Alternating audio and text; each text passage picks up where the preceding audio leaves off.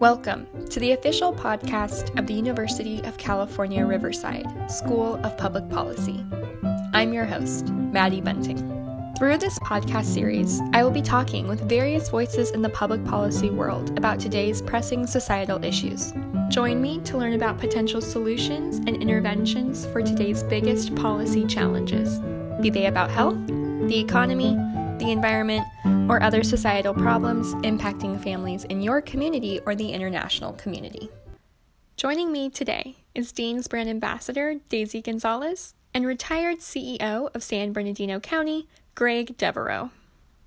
Mr. Devereaux served in state and local government for over 40 years, holding a variety of leadership positions, including City Manager of Fontana and Ontario. Since retiring as Chief Executive Officer of San Bernardino County, California, Mr. Devereaux has opened his own consulting firm, working with both public and private clients. Mr. Devereaux is also a member of the advisory board at UCR's School of Public Policy. So, Mr. Devereaux, you are the former Chief Executive Officer of the County of San Bernardino. As I'm sure you know, the Board of Supervisors recently requested a new health order stating that face coverings are no longer required, but highly recommended in San Bernardino County. Do you believe this will allow the county to reopen businesses more quickly? Do you have any thoughts on this new order? I think that the county, like all counties in the state, are trying very hard to balance the public health needs right now with the impacts on the economy and the needs for people to be working and gaining an income and supporting their families. And so all of these choices are unfortunately difficult choices, in part because, as I'm sure you all have observed, there isn't a lot of times a lot of data or information upon which to base the choices. We don't have enough information about this virus yet because of the lack of tracking and tracing and testing. To be able to predict how actions will affect it. So they are proceeding cautiously, I know, following the state guidelines and trying to stay within them, while at the same time suggesting to the state that there may be other approaches that should be explored that are safe, that will allow businesses to open more quickly. I know that getting them open, but getting them open safely is on the top of their minds. Having talked with and conferred with several of the supervisors, they are trying their very best to balance those sometimes competing interests.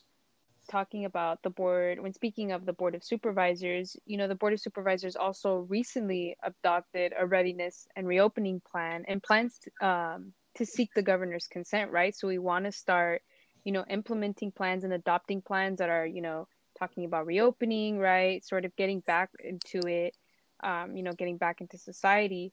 But with that in mind, can you give us a glimpse into the relationship between the counties of California and the state of California? Do you believe that these relationships may look different during the time of crisis, especially when trying to implement these plans, right? When we're talking about policies, what is the relationship between those two? Well, it's a great question, Daisy, and many people don't understand the roles of counties. Counties are kind of a unique level of government in our federal scheme of government. We all have a pretty good idea of what the federal government does in terms of programs and national defense and those kind of activities. We have a pretty good idea of what state government does and what state government is responsible for. We pretty much know what our cities do in terms of providing police and fire and paramedics and parks and streets and those kinds of things. But when you ask people what counties do, they're not always sure. And I will tell you, as a longtime city manager who then went to the county, as cities, we don't have a very good idea of what counties do. And I don't think that most people do. And so I'll digress for just a second. Cities are independent municipal corporations. So they are independent corporate entities under the law. Counties, on the other hand, are subdivisions of the state and are not corporations. So counties largely are assigned a set of responsibilities by the state, like the county sheriff, the county jail, probation, the district attorney, those kinds of functions, the county jails, county prosecution, and a lot of cross-cutting services. So counties are kind of in four main areas of business, you would say. Their biggest line of business is the social safety net. So a lot of federal dollars coming through the state, implemented at a local level. Things like food stamps come through counties. Counties, then, their second biggest line of business is the one I just mentioned, law and justice. And then their third are a group of cross-cutting services for all jurisdictions, like the county assessor and the tax collector. Those are for all jurisdictions, school districts, special districts, cities. They perform them for all those. And then their last line of business is the one that cities are most familiar with, and that's municipal services, police, fire, et cetera, for county unincorporated areas. Now, having said that, in San Bernardino County, the county would actually be the largest municipal government if you counted all of the people that live in the unincorporated areas. So the biggest city in San Bernardino County is just over 200,000, city of San Bernardino, though Fontana closely eclipsing that, probably in the next census will. But the county has over 400 residents in those county unincorporated areas. So even though it is the county's smallest line of business, those municipal services would make it the largest municipal service provider in the county. And if I may, I'll digress just for a moment longer, because I think that people don't really understand the size of our counties and cities in California. Riverside County is the 11th largest county by population in the United States. San Bernardino County is the 12th largest by population. And together, those two counties that people refer to as the Inland Empire, and that's out of over 3,000 counties, together, we are larger in population than 25 states. Wow. People don't understand that order of magnitude. When I was city manager in Ontario, and there are over 5,000 cities in the United States, or actually more, thousands of cities in the United States. Ontario, 150 largest city in the United States. Really understand the magnitude of our cities and counties. Now, that long addition of just information there, but so counties in relation to the state, we're arms of the state. Now, that doesn't mean that counties don't have independent authority. If the state issues a public health order, counties have to follow that order. But because they also have public health authority, we have public health authority at the local level, counties can actually be more strict than the state. They can't be less strict, but they can be more strict. So the part of the reason that the county is providing that plan is because the board members, being in touch with the community, understand that a lot of people want to get back to work. So what they are trying to communicate to the state is, state, we understand your rules, we understand your guidance. We certainly don't intend to deviate from that, because that is the state guidance and that controls us.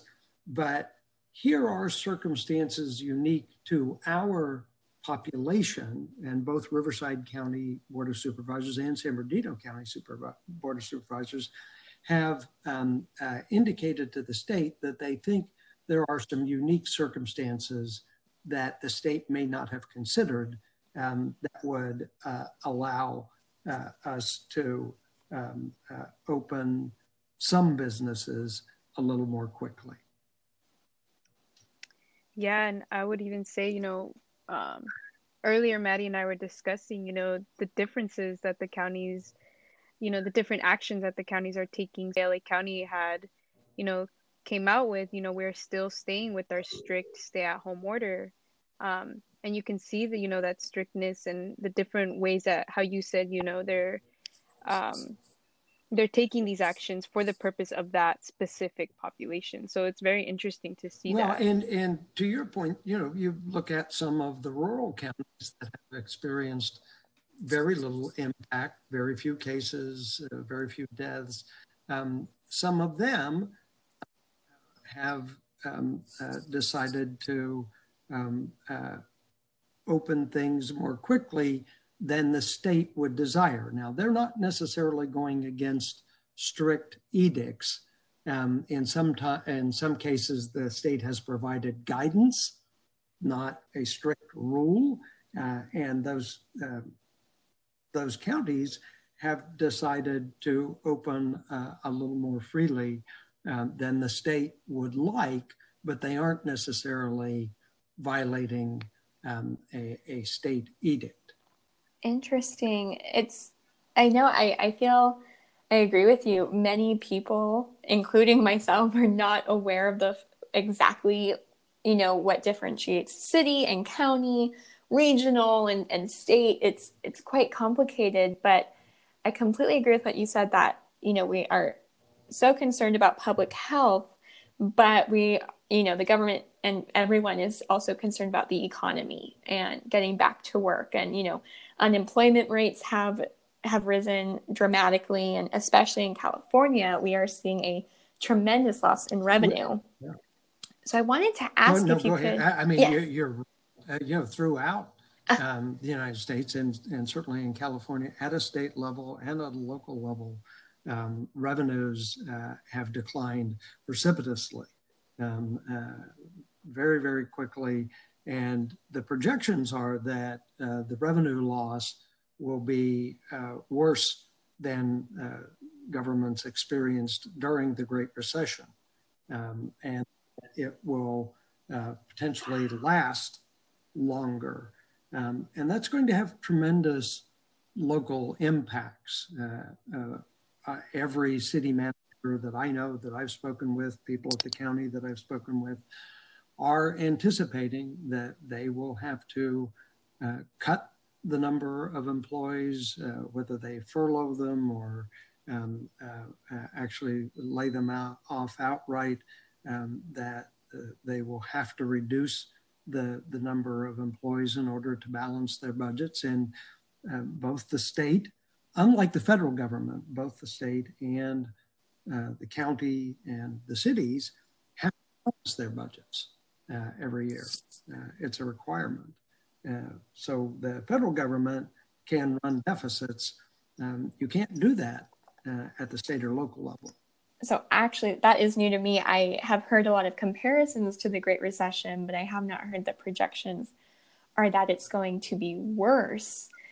So for the, someone with so much experience in local and state government, how do we, if this is, long term, other than, unfortunately, to your point, it does seem like a lot of people may not get their jobs back. And do you see maybe unemployment, will California be able to, give so many people unemployment for a prolonged amount of time? They will, but the question becomes, what's the cost? Because with unemployment, for instance, the state, during the Great Recession, California, as a number of states did, borrowed from the federal government to meet unemployment payments to people within the state. The state of California had just gotten done repaying the debt, the borrowing it did during the Great Recession for unemployment compensation, just this last year. And here we are having to borrow again already. So it does have a longer term impact when you have to finance those kinds of activities. In your opinion, everything that's going on, where can you find the biggest gaps, or at least what should we know, right? Where are the biggest gaps in our federal government in relation to such a response to COVID-19? And do you believe the U.S. has reacted well to this crisis, right? Has had the right strategies, has taken the right actions in response to this pandemic? It's been a great study. To your point, not knowing what various levels of government do, a lot of people don't think about or remember their high school civics that we are a federal system. We live within federalism. In public health,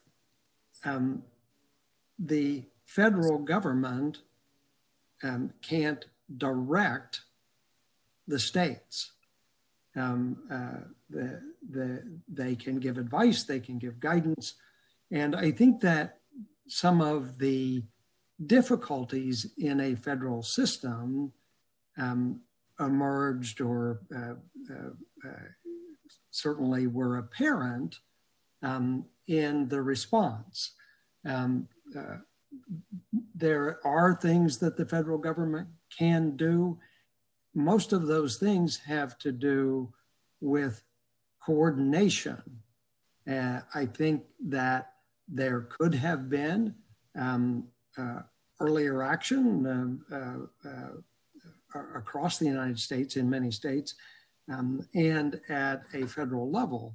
The other thing that the steps that had been taken in response to earlier public health crises in terms of preparedness and stockpiles, preparedness definitely is a federal role. Now, it's a state role and a local role too. All levels bear some responsibility, but in the federal, in the emergency management system in the United States, each level is at first supposed to take care of itself.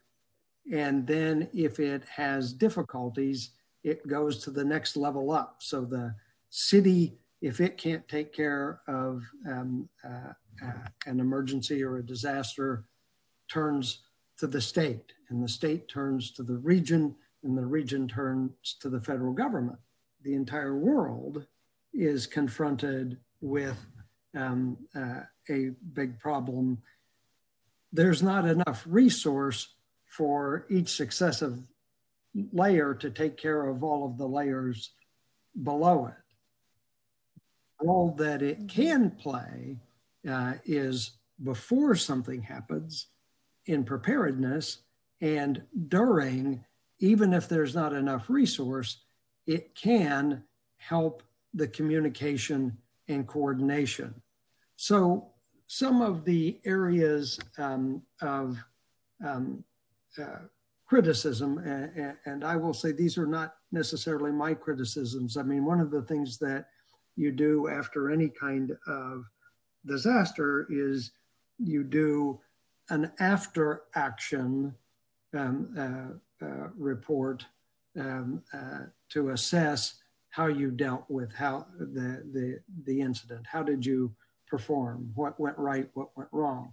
And there's need to do a lot of that. But one of the things I think that everyone acknowledges that went wrong, both at a state and federal level, stockpiles of personal protective equipment and equipment needed in the healthcare system had been built up quite a while ago in both instances.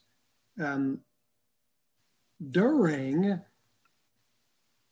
successive administrations, both at a state and federal level, those stockpiles were allowed to get outdated. Some of the equipment was sold off. The state of California had 4 fully equipped field hospitals, huge field hospitals that could have treated thousands of people that were sold off. At the federal level, recall hearing that some of the early ventilator shipments turned out that the ventilators were out of date and non-functioning. Now, I am careful not to easily criticize, having been within the system, understand the pressures. And one that I would like to mention is that the voters who put elected officials in office do not always incentivize or reward responsible behavior. And let me give you an example at a local level. There are very few votes that you get for maintaining the infrastructure that nobody sees that's under the streets, the sewers and the water system. But build a soccer park, some soccer fields, you're going to get votes. The community doesn't come out and say, you know, I want to know what you're doing about maintaining our water lines. But they do come out and say, you know, we voted you in office and we want a soccer park where our kids can play. Well, that's what preparedness is. Those former administrations, both at a state and federal level, reacted to the crisis that had occurred. And I forget which flu or which pandemic it was, but in both instances, they built real stockpiles of equipment and personal protective gear that over successive administrations, when times were better and people tended to forget those crises, they let them deteriorate to the point that they were virtually unusable and certainly weren't sufficient for what we're experiencing.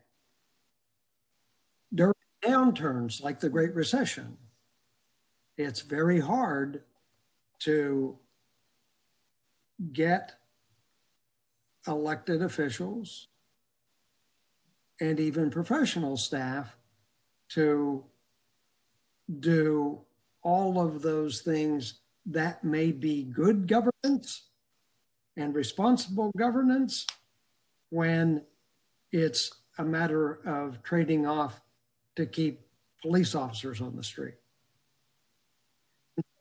Part of what I would suggest to you is that as someone who has been a practicing government administrator my entire life and career,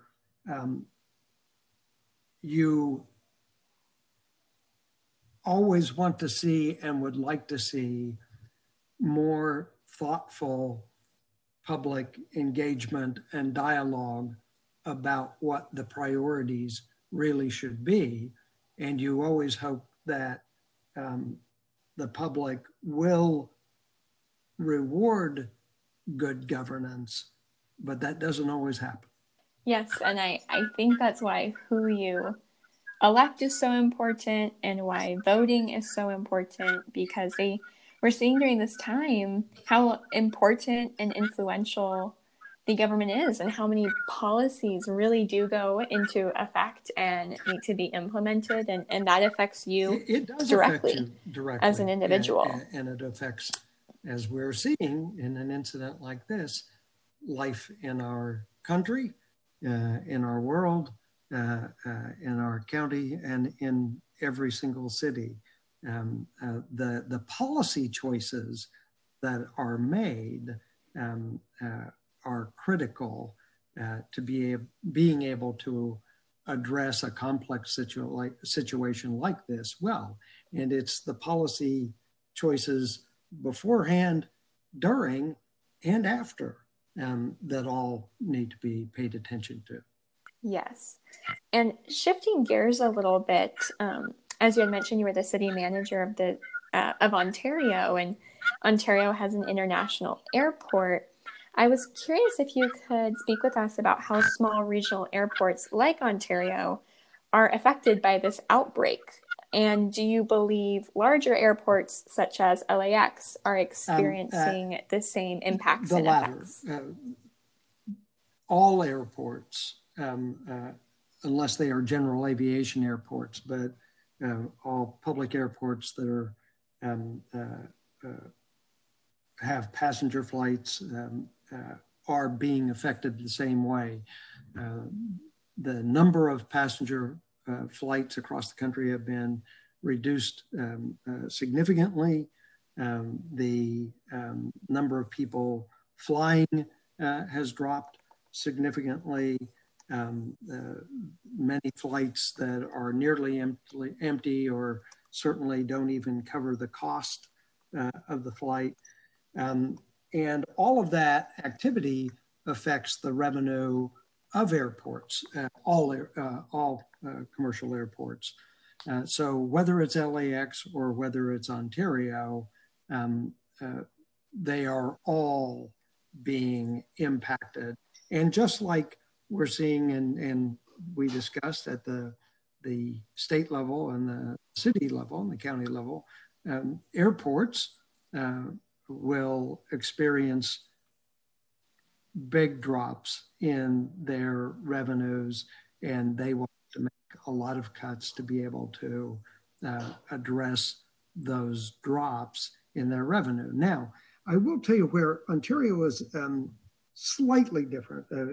Certainly, Ontario has experienced a big drop in revenue, but Ontario, more than most, has a good balance of passenger and cargo airlines, being a Western hub for UPS, FedEx building a brand new, very large facility here, and us becoming for FedEx, having a large number of Amazon flights.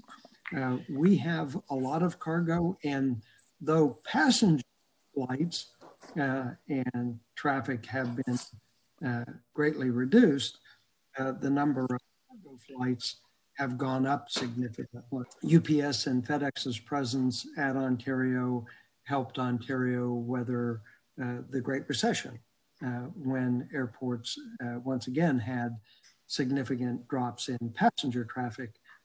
It was the cargo traffic that helped pull us through, and I think will help pull Ontario through again this time. There's a lot of talk about, will the government change? Will society change? Will we go back to quote unquote normal? And do we see a new version of what should be normal? Do you have any thoughts on what will change, what might change, and if it will be temporary or permanent? I was on an earlier conversation with a lot of health and business leaders and people from the governor's office. And we were talking about not only what might change, but is this an opportunity to help create change? I do think that there will be some changes, though I will tell you I've lived long enough to know that often during crises, it is predicted that there will be permanent change, and there turns out to be little, or there turns out to be change that gets integrated into what we consider to be everyday life. Pre 9/11, you didn't go through the kind of screening that we have to go through today to get on an airline. Though other parts of the world that already existed, because terrorist activities in some of those areas happened regularly, and so they had already made an adjustment to address them. But some of the things that people believed would be permanent then didn't turn out to be. I will say that there are some things that are occurring now, like the shift to more shopping on the internet, more home delivery. I don't think that those things will go back. I think it was a change that was already happening. I think that this perhaps accelerated it. I do think that perhaps business and government will have learned that remote working really can be equally or more productive, and has some side benefits like cleaner air and less congested freeways, less accidents that are beneficial. And so once again, whether that is accelerating a change that was already happening or whether it's a change in and of itself, I will leave to others. I do think that it will be a change, and it will affect sectors like commercial real estate, office buildings. If you had a 20,000 square foot office suite and during this period found that you really only needed about 5,000 because you should be switching off workers, and maybe they should come in a day or two a week, but the rest of the time they could work from home and be equally productive. You probably don't keep 20,000 feet. You go down to 5, which will perhaps lead us, just as we have with brick and mortar stores closing and some of those being converted into housing. Maybe we'll see some of the office space we have today converted into housing or other uses.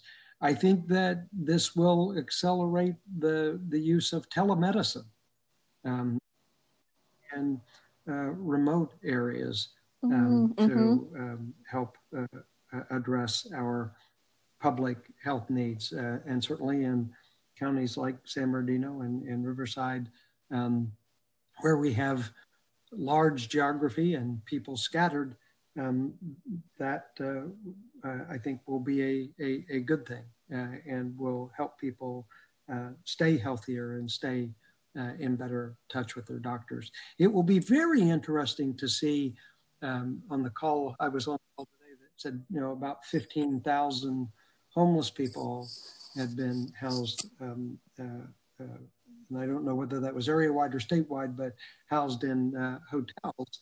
The question there, everyone has recognized the desirability of doing that from a health and humanitarian standpoint.